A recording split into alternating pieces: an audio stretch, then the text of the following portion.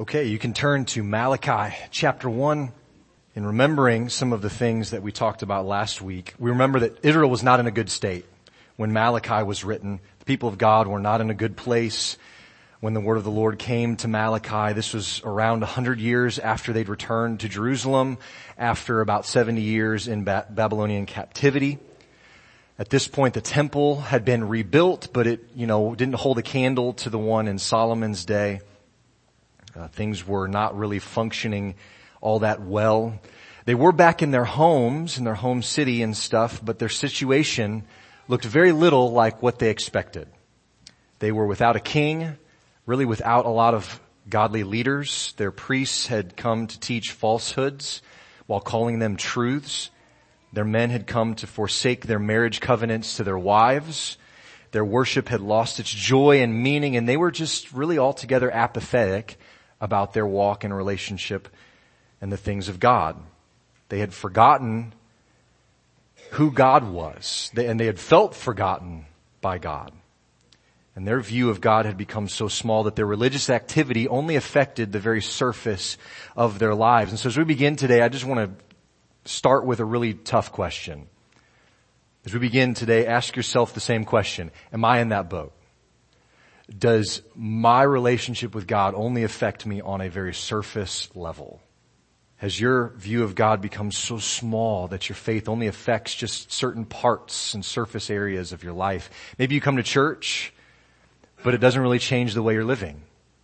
Maybe you talk about God, but you rarely spend time in His Word or in prayer. Maybe you say that you're a Christian, but you have reason to doubt, or you think that you have reason to doubt.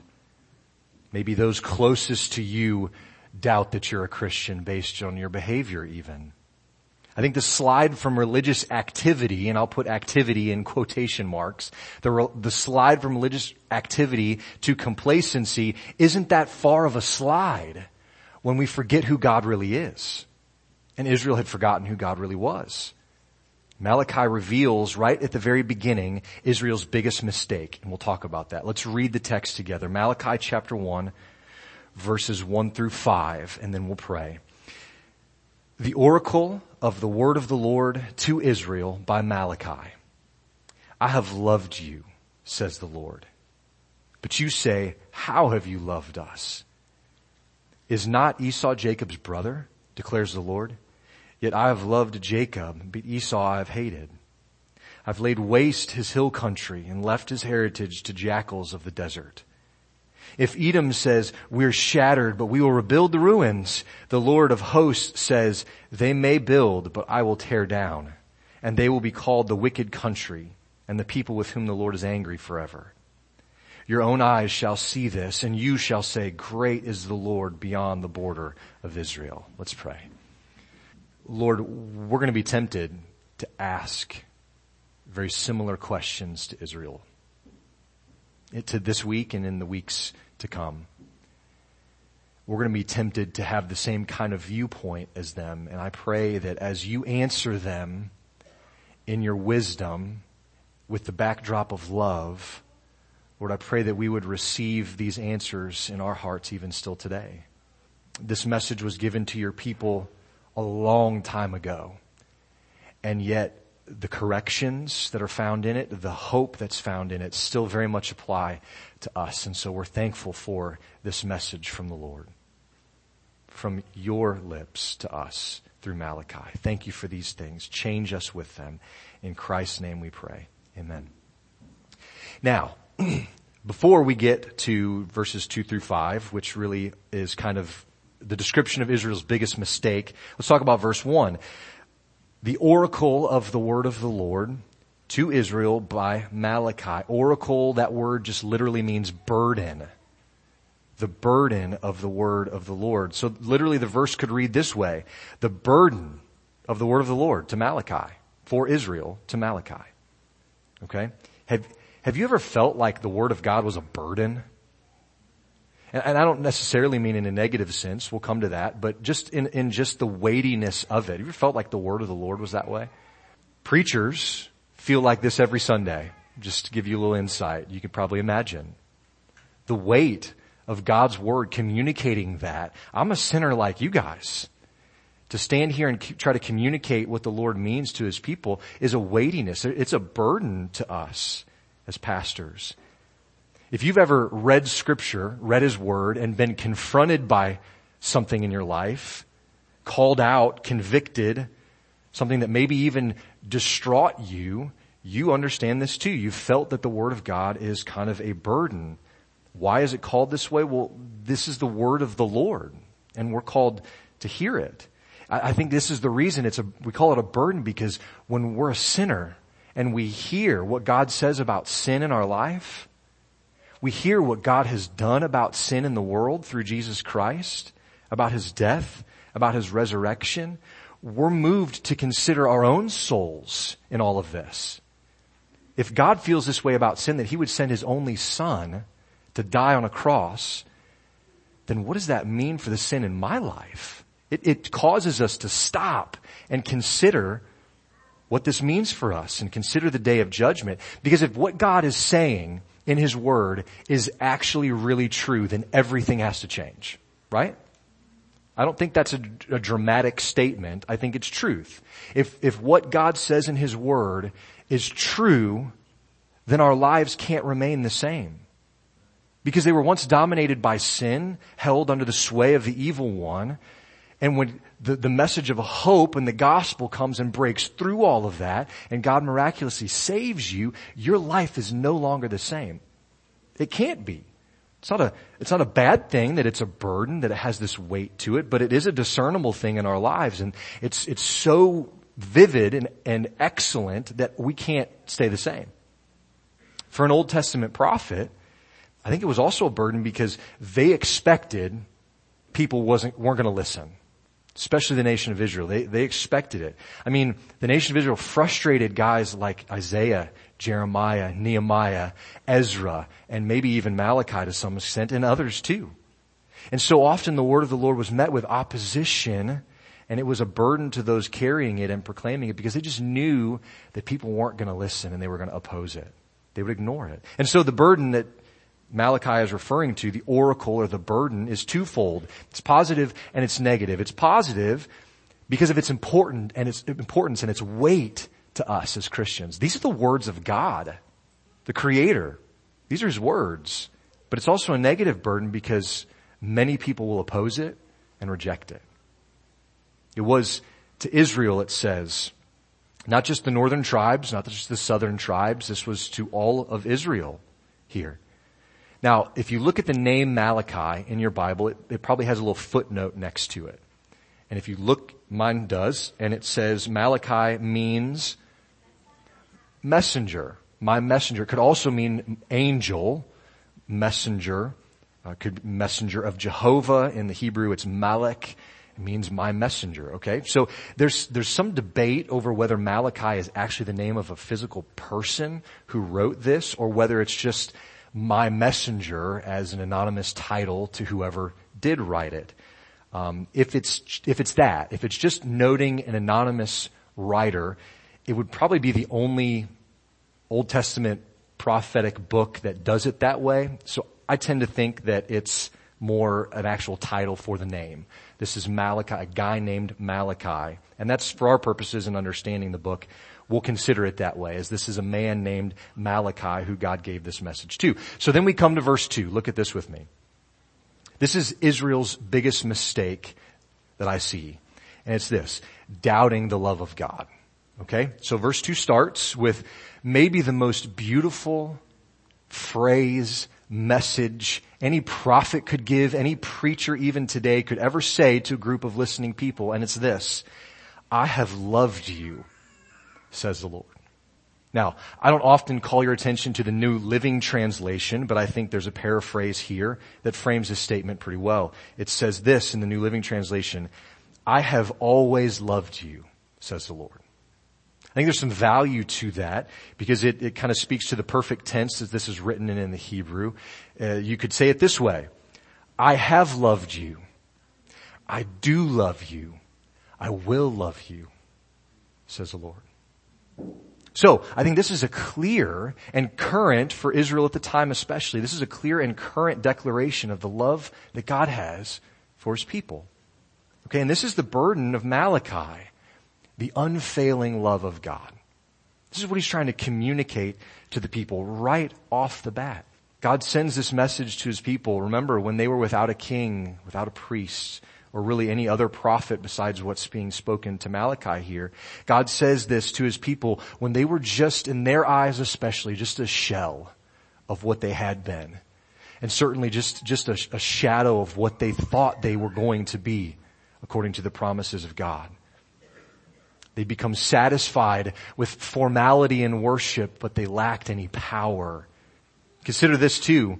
After Malachi, for about 400 years, there's no other voice to the people of God. Not until John the Baptist comes announcing the advent of the King. It's these words that are ringing for hundreds of years in Israel's minds, in their ears. The last message of Isaiah's thunder had died away. Jeremiah's lamentations were almost forgotten. Malachi, as kind of the last prophet here, comes saying, I have loved you. And right through his whole prophecy, I think that's the major thrust of the message. That's the background, the backdrop to all of Malachi. And I hope we'll remember that as we get into this. We could say that it all starts with the love that God has for his people. And I think we'd be right. But if we kind of reduce that down just a little bit, we could just say it all starts with the love of God. And if we reduce that down even further, we could speak another truth, and it would be this: it all starts with God. The love that God has, the love for his people, it all starts with him.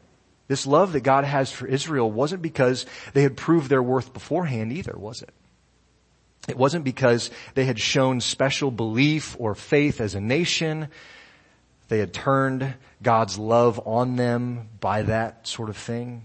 They hadn't even shown incredible fortitude of character that caused God to set his affection on them at all. He chose them out from among the other nations to be his very own. It really is as simple as that. Listen to Deuteronomy chapter 7. Verses 6 through 8. These are in your notes. You can look it up in your scriptures as well. Deuteronomy 7, 6 through 8. The Lord your God has chosen you to be a people for his treasured possession out of all the peoples who are on the face of the earth.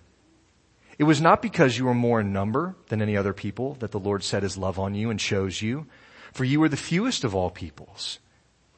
But it is because the Lord loves you and is keeping the oath that he swore to your fathers, that the Lord has brought you out with a mighty hand and redeemed you from the house of slavery, from the hand of Pharaoh, king of Egypt. Can we doubt this love of God? Was it because of anything in Israel? No, it was his choice. He called them out from among all the other peoples on the face of the earth, it says. God called them out. It's God's clear and beautiful declaration of compassion and love on his people. He's saying, I have loved you.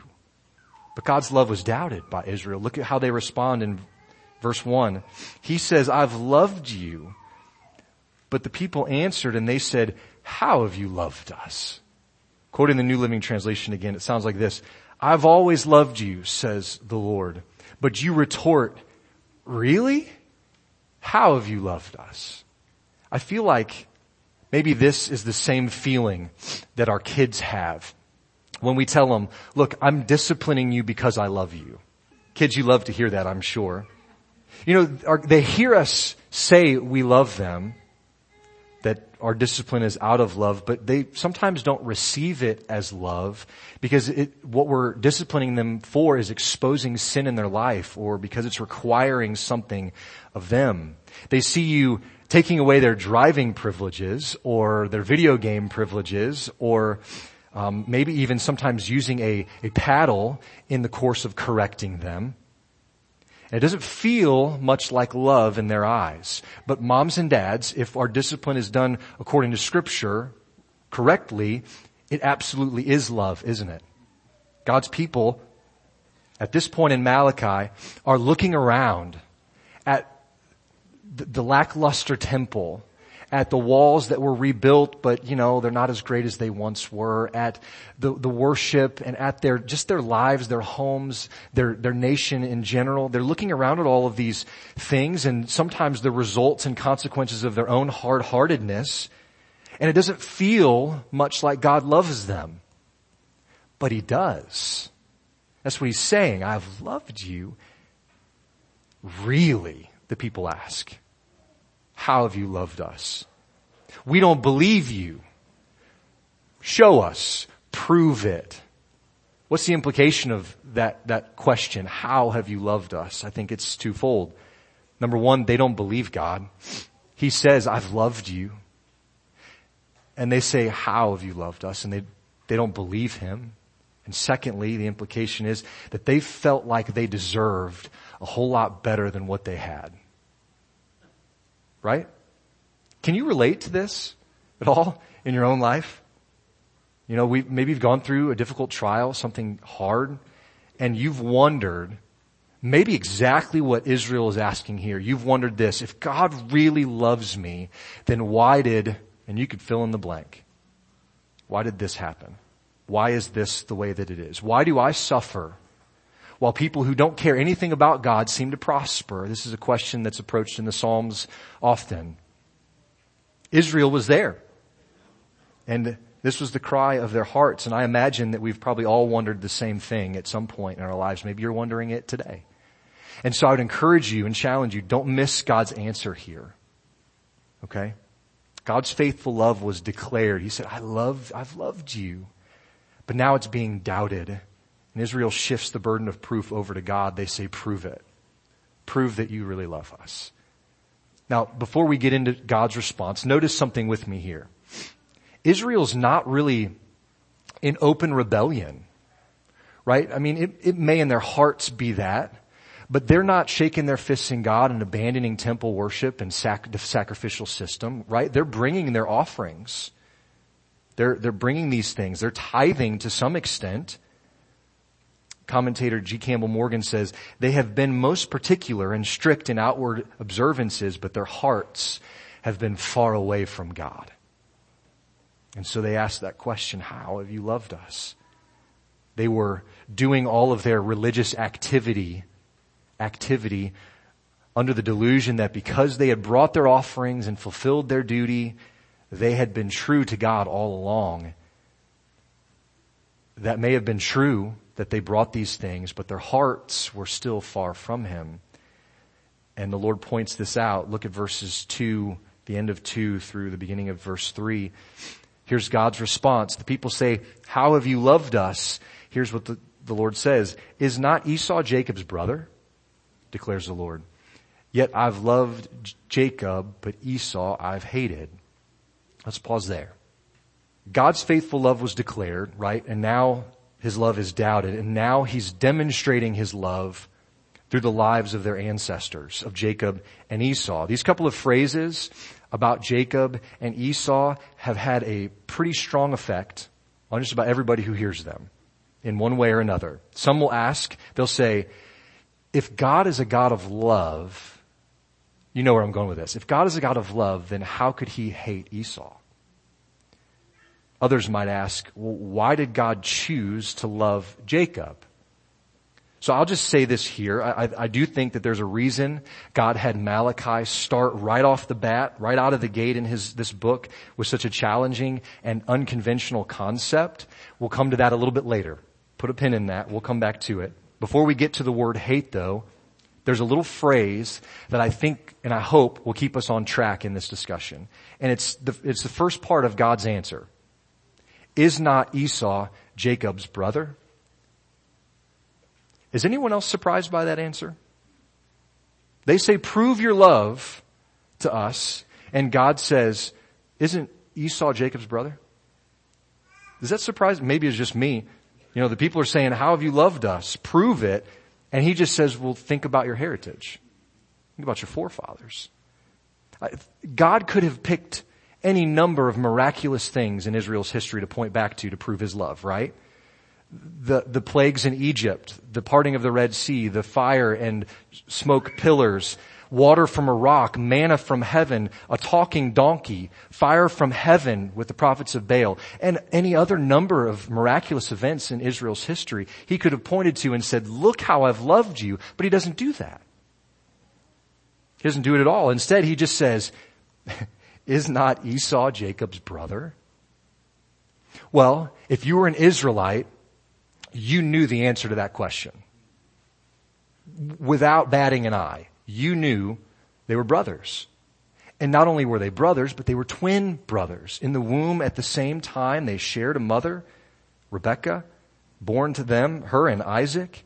The Israelites would have known too that not only was Esau and Jacob, were they twins, but Esau is actually older than Jacob. And because he was the older brother, he should have received the blessing, the birthright, all the wonderful inheritance that would have come from Isaac being his father. And I think the point that God is getting at by answering Israel in this way is very simple. And I'm glad it's so simple, but I think it's very simple, and it's just this. Israel, I chose you. I didn't have to. I could have chosen your brother, Esau, but I chose you. Now, make note of this. I think this is also important. When Jacob and Esau are spoken here in Malachi, remember, they're representing the nations, right? Jacob, his name was later turned to Israel. Esau's descendants are known as the Edomites. That's why in this text they mention Edom. So when God says, is not Esau Jacob's brother, he's essentially saying this. He's saying, based on what Jacob and Esau were, in and of themselves, I could have just as easily picked Esau over you. I could have done it. Yet in his sovereign wisdom, God chose Jacob and passed over Esau for this. And I think this is really what's behind this statement. I have loved Jacob, but Esau I've hated. God loving Jacob and hating Esau has very little to anything to do with the human emotions that we associate with loving and hating. These words, I think, are used for comparison in these verses, to emphasize the favorable treatment of Israel and answering their demands of how have you loved us. This is God's answer. He's expanding and showing proof of how he's actually really loved them. And he started way back at the nation's founding, right? He says, Israel, I chose you. Jesus used the term hate in a very similar way when he was talking about being his disciple. Luke chapter 14. Verse 26, Jesus says, if anyone comes to me and does not hate his father, his own father and mother and wife and children and brothers and sisters, yes, even his own life, he cannot be my disciple. He uses the same word, hate. Matthew 10:37 helps explain this a little bit more. He says, whoever loves father or mother more than me is not worthy of me, and whoever loves son or daughter more than me is not worthy of me. So I hope it's obvious in Jesus' teachings that you're not actually supposed to hate your father and mother in the way that we use that word, right? Because multiple times, including way back in the 10 Commandments, what does he say about your father and mother? Honor them, right? Respect them, show them reverence. So Jesus isn't saying hate them in that way. He's just using this as a term of comparison. And he's saying, look, show so much devotion and love toward Christ that compared to the love you have for your physical families, it looks like you might even hate them. You don't love them anything like you love Jesus. Love Jesus so much that in comparison, it looks like you might even hate your family. He doesn't actually mean hate them. Just to follow him, to be his disciple, you have to always prefer Jesus over them, to choose him. God's love for Jacob was so great that in comparison, his actions towards Esau could be perceived as hatred. He says, Jacob have I loved, Esau I've hated. Think about this too. Of all the men in the world at the time, God called Abraham, right? The world full of people, not as many as today, but there's a world full of guys. Abraham didn't know the Lord. But God called him. God chose to set his special affection on Isaac rather than on Isaac's brother Ishmael, right? Now, the Jews could say, well, I get that, right? Ishmael was born from another woman, not of the promised seed, right? So we get that, but now we've got twins in the same womb. They can't excuse it any other way. They can't say any of those things. God chose to love Jacob and accept him while rejecting Esau. The Apostle Paul, in the middle of, one of the greatest doctrinal books we have in Scripture in Romans, he refers to this story. And I don't want to spend a lot of time. This isn't about Romans chapter 9, but I do think there's some helpful clues in that text to help us understand Malachi chapter 1 a little bit better. I think Paul points out Jacob and Esau in this verse. He actually quotes Malachi chapter 1 verse 2, but he does it for a specific reason. So these are in your notes, but you can turn to Romans 9, 10 through 13. When Rebekah had conceived children by one man, our forefather Isaac, though they were not yet born and had done nothing either good or bad, in order that God's purpose of election might continue, not because of works, but because of him who calls, she was told the older will serve the younger. As it's written, Jacob I loved, but Esau I hated. So Paul gives us a little clue of why it is the way that it is here. God chose to set his affection on Jacob, and he did it in that way so that the purpose of election might continue. Romans chapter 9 verse 11 clearly says. But God's love isn't something, or it isn't set on someone because of their works, Paul says. But on what? It depends on him who calls. It all starts with God. Remember us saying that earlier? Now, I get it. Admittedly, this is not an easy thing to wrap our heads around. And so often, maybe you're like me and you hear these sorts of things and you're like, well, wait a second. I think I need to correct you on this, God. Do you ever think that? Maybe you don't literally think those thoughts or say those words, but in your heart there's a stirring and you're like, well, wait a second. This doesn't seem right. We say, well, God, that's not really fair. Your love needs to be displayed evenly in order for it to be correct. Paul addresses that very question in the next few verses in Romans chapter 9, 14 through 16. What shall we say then? Is there injustice on God's part? Is God being unfair? By no means. For he says to Moses, I'll have mercy on whom I'll have mercy.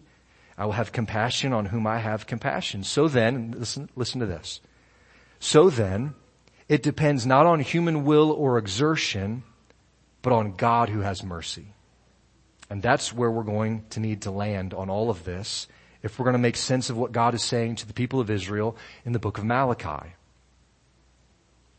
It depends not on human will or exertion or even their heritage, but on God who has mercy. Why did God choose Jacob? Why did God choose Isaac? Why did God choose Abraham? The debate about these things will probably go on for a long time. But maybe a better question for us to ask today is, why would God choose anyone? Maybe we think that God's choice would be better placed on someone who is like the most excellent model of what it means to be a Christian.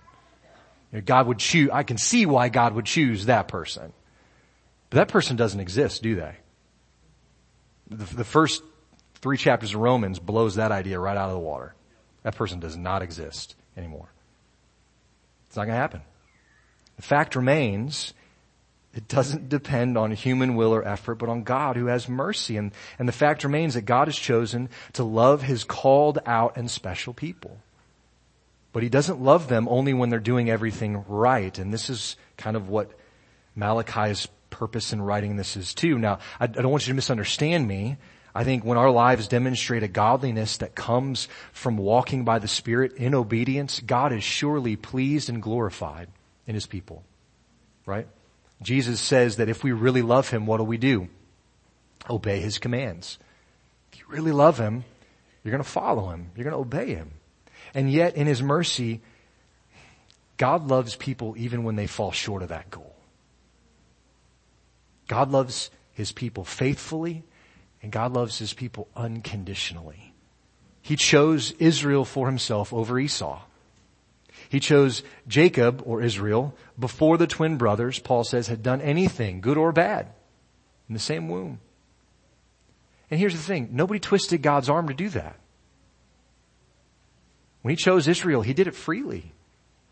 God's faithful love was declared. He said, I have loved you. It was doubted. The people said, well, how have you loved us? And now his love is being demonstrated through the nation of Israel and even through the nation of Edom, through Esau's descendants. Look at verses 3 through 5.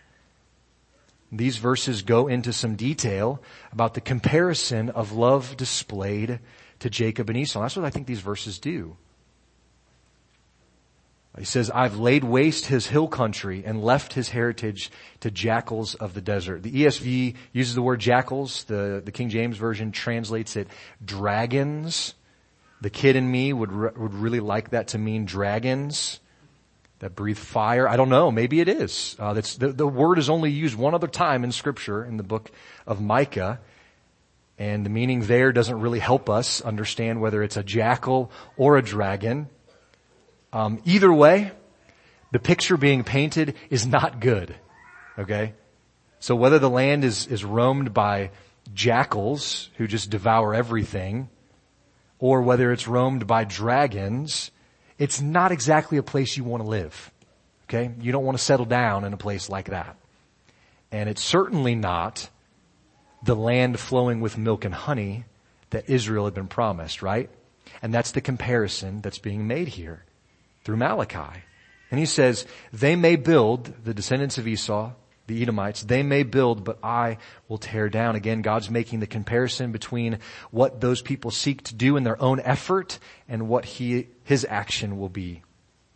He says they will be called the wicked country and the people with whom the Lord is angry forever. This is probably the most alarming of all of the comments about Edom. I read a commentator this week who said this is the most devastating of the judgments and the one that makes all the others just. God does not bring judgments on an innocent people. He is just in all his dealings. When he passed over Esau and chose Jacob, there was no decree that an innocent Esau would be judged. Rather, what God decreed was to pass Esau by, to withhold his electing love, and to give him up to wickedness. And I think when we read Romans chapter 1, we see this sort of thing still happening today. The hearts of men and women would rather suppress the truth of God than submit to it. You know that in your own heart, and you can see it in our culture. We would rather suppress the truth than to submit to it. And so in Romans chapter 1, God gives people over to the lusts of their hearts, and they continue in their slide into sin. Again, this isn't easy to wrap our human minds around. I'm not a guy who's standing before you who has all of this figured out. Okay? 1 Corinthians 13 reminds us that we only see through like a glass dimly right now.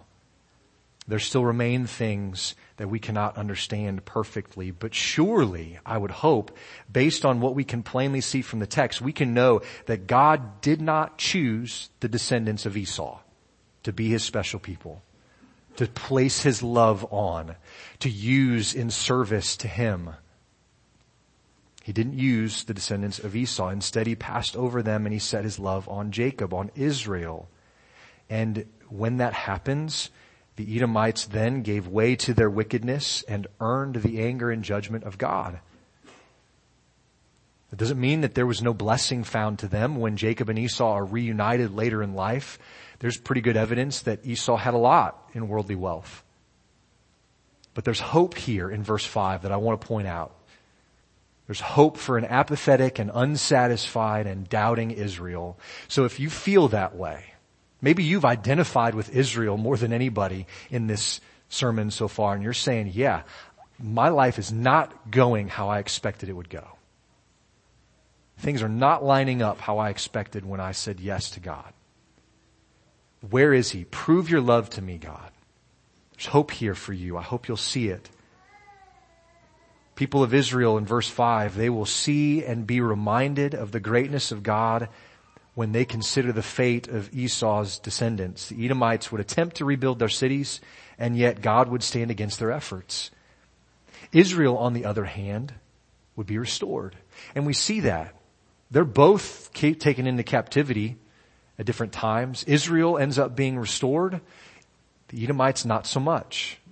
John MacArthur says, though complete restoration has been delayed, it will come, and the nation will bear witness to God's gracious rulership, both within as well as beyond her borders. What does verse 5 say there? They will see God's choice and His love played out in how He preferred Israel, and they will say, great is the Lord beyond our borders, beyond the borders of Israel. Great is the Lord. Now, I told you that we'd come back to the reason that I think God had Malachi start the book with such a tough and unexpected concept. I think the answer to that is really simple as well. I think it's to teach us to fear the Lord. I read this week that Malachi shows us a God whose goodness will make us tremble with reverent fear. Just flip through with me. Look at chapter 1, verse 6. If then I'm a father, where's my honor? And if I am a master, where is my fear? Says the Lord of hosts. Chapter 1, verse 14. For I am a great king, says the Lord of hosts, and my name will be feared among the nations. Chapter 2, verse 5. My covenant with Levi, with them, was one of life and peace, and I gave them to him. It was a covenant of fear, and he feared me. He stood in awe of my name. Look at chapter 3, verse 5. I will draw near to you for judgment. I will be a swift witness against the sorcerers, against the adulterers, against those who swear falsely, against those who oppress the hired worker in his wages, the widow and the fatherless, against those who thrust aside the sojourner and who do not fear me, says the Lord of hosts. So when Malachi kicks off this prophecy to Israel in chapter 1 with the really good news of, I have loved you, says the Lord, He reveals the love of God for us in a way that should make us tremble before the majesty of such a God. When the love of God is revealed to you, do you look for all the reasons why it might not be fair? That's what Israel was doing. They doubted God's love. They shifted the burden of proof to Him. Prove it, they said. We don't believe you. When you hear somebody like me talk about the love of God for even you, do you just think about all the things that aren't fair about it? Well, I'm glad He might love me, but what about that person? Why doesn't He love that person? See, we tend to shift the burden of proof back to God even still. God, why would you do this? Maybe you avoid standing in awe of Him because it just doesn't make sense to you. Can't wrap your head around it. You can't figure Him out, and so you don't fear Him the way that you should. You don't tremble before Him in awe. Or maybe when His love is revealed, does it cause me to fall down in awe and marvel at His love at a sinner like me? Why did God treat a scoundrel like Jacob? And if you know Jacob, at least the first half or so of his life, that's a good way to describe him. Why did God treat a scoundrel like Jacob with such kindness and compassion? Because of His unfailing love and sovereign grace. Maybe a more potent question is this: why would God choose to love a scoundrel like me? Like you? But you know what? The answer is the same. Because of His unfailing love and His sovereign grace. These hard truths aren't here, I don't think, for us to fight and fuss over. I think they're here to cause us to stand in awe of the God of love, whose mercy will be magnified in choosing anyone. Remember what we learned from Peter, especially at the end there. In His kindness, in His patience, we are living now in the age of salvation. His love for you extends today. And His love is good.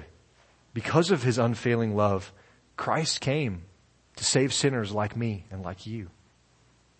He lived perfectly and died sacrificially to save every person who calls on his name for salvation. Another question.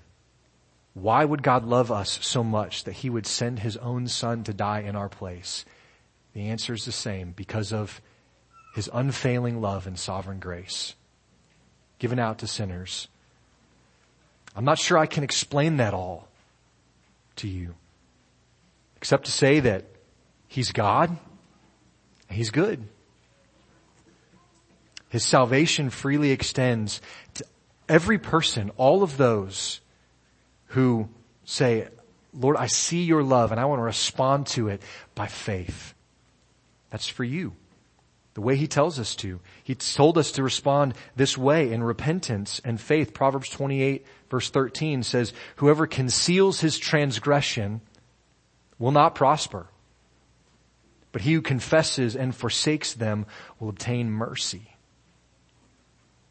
Repent and believe. This was the message of John the Baptist, right?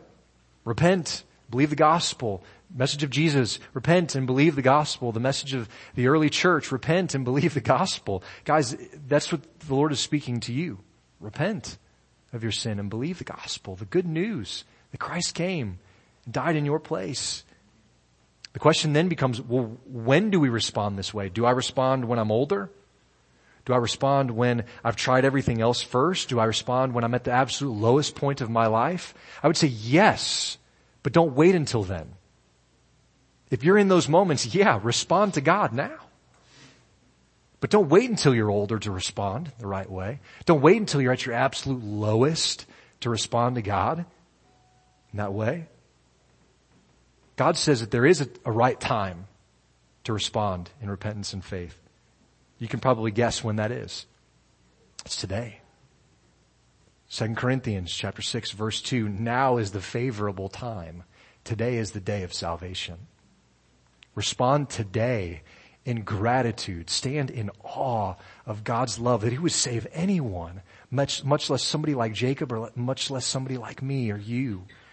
Let that cause us, in view of his goodness, to cause us to tremble with reverent fear and to say, God, you are worthy of all glory and honor because I am unworthy of any love you have. And yet you chose me. You saved me. And so I'm going to respond in repentance and faith and now live my life for you alone.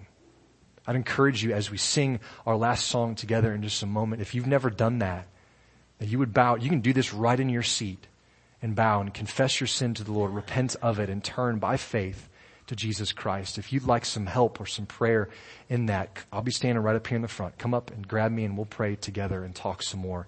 But let's pray now. Lord, what a blessing it is to read words that still apply, thousands of years old, a long time written ago, and yet your message is still the same. I have loved you. And so, Lord, we're especially indebted to your love. And Lord, there could be those who want to argue about all of these things, and there's a time and a place to dig through some of the big theological implications, Lord. But as we continue in studying Malachi, I pray that it's very clear, and the backdrop of all of this is your sovereign love and grace, that mercy is magnified in how you chose Jacob. You could have easily have chose Esau as worked through another nation, and yet you chose to do it through Israel. And so, Lord, I pray that we would see how that connects all the way down through the years to us. We live in the age of patience, of salvation, so I pray, Lord, that you would move in our hearts to respond. Not when we're older, not when we have you figured out, not when we're at our absolute lowest point, Lord, but today. Today is the day. Today is a favorable time to submit to your rule in our life and to be loved by you in a way that only you can do. Lord, help us to respond accordingly, according to your will and word. In your name we pray. Amen.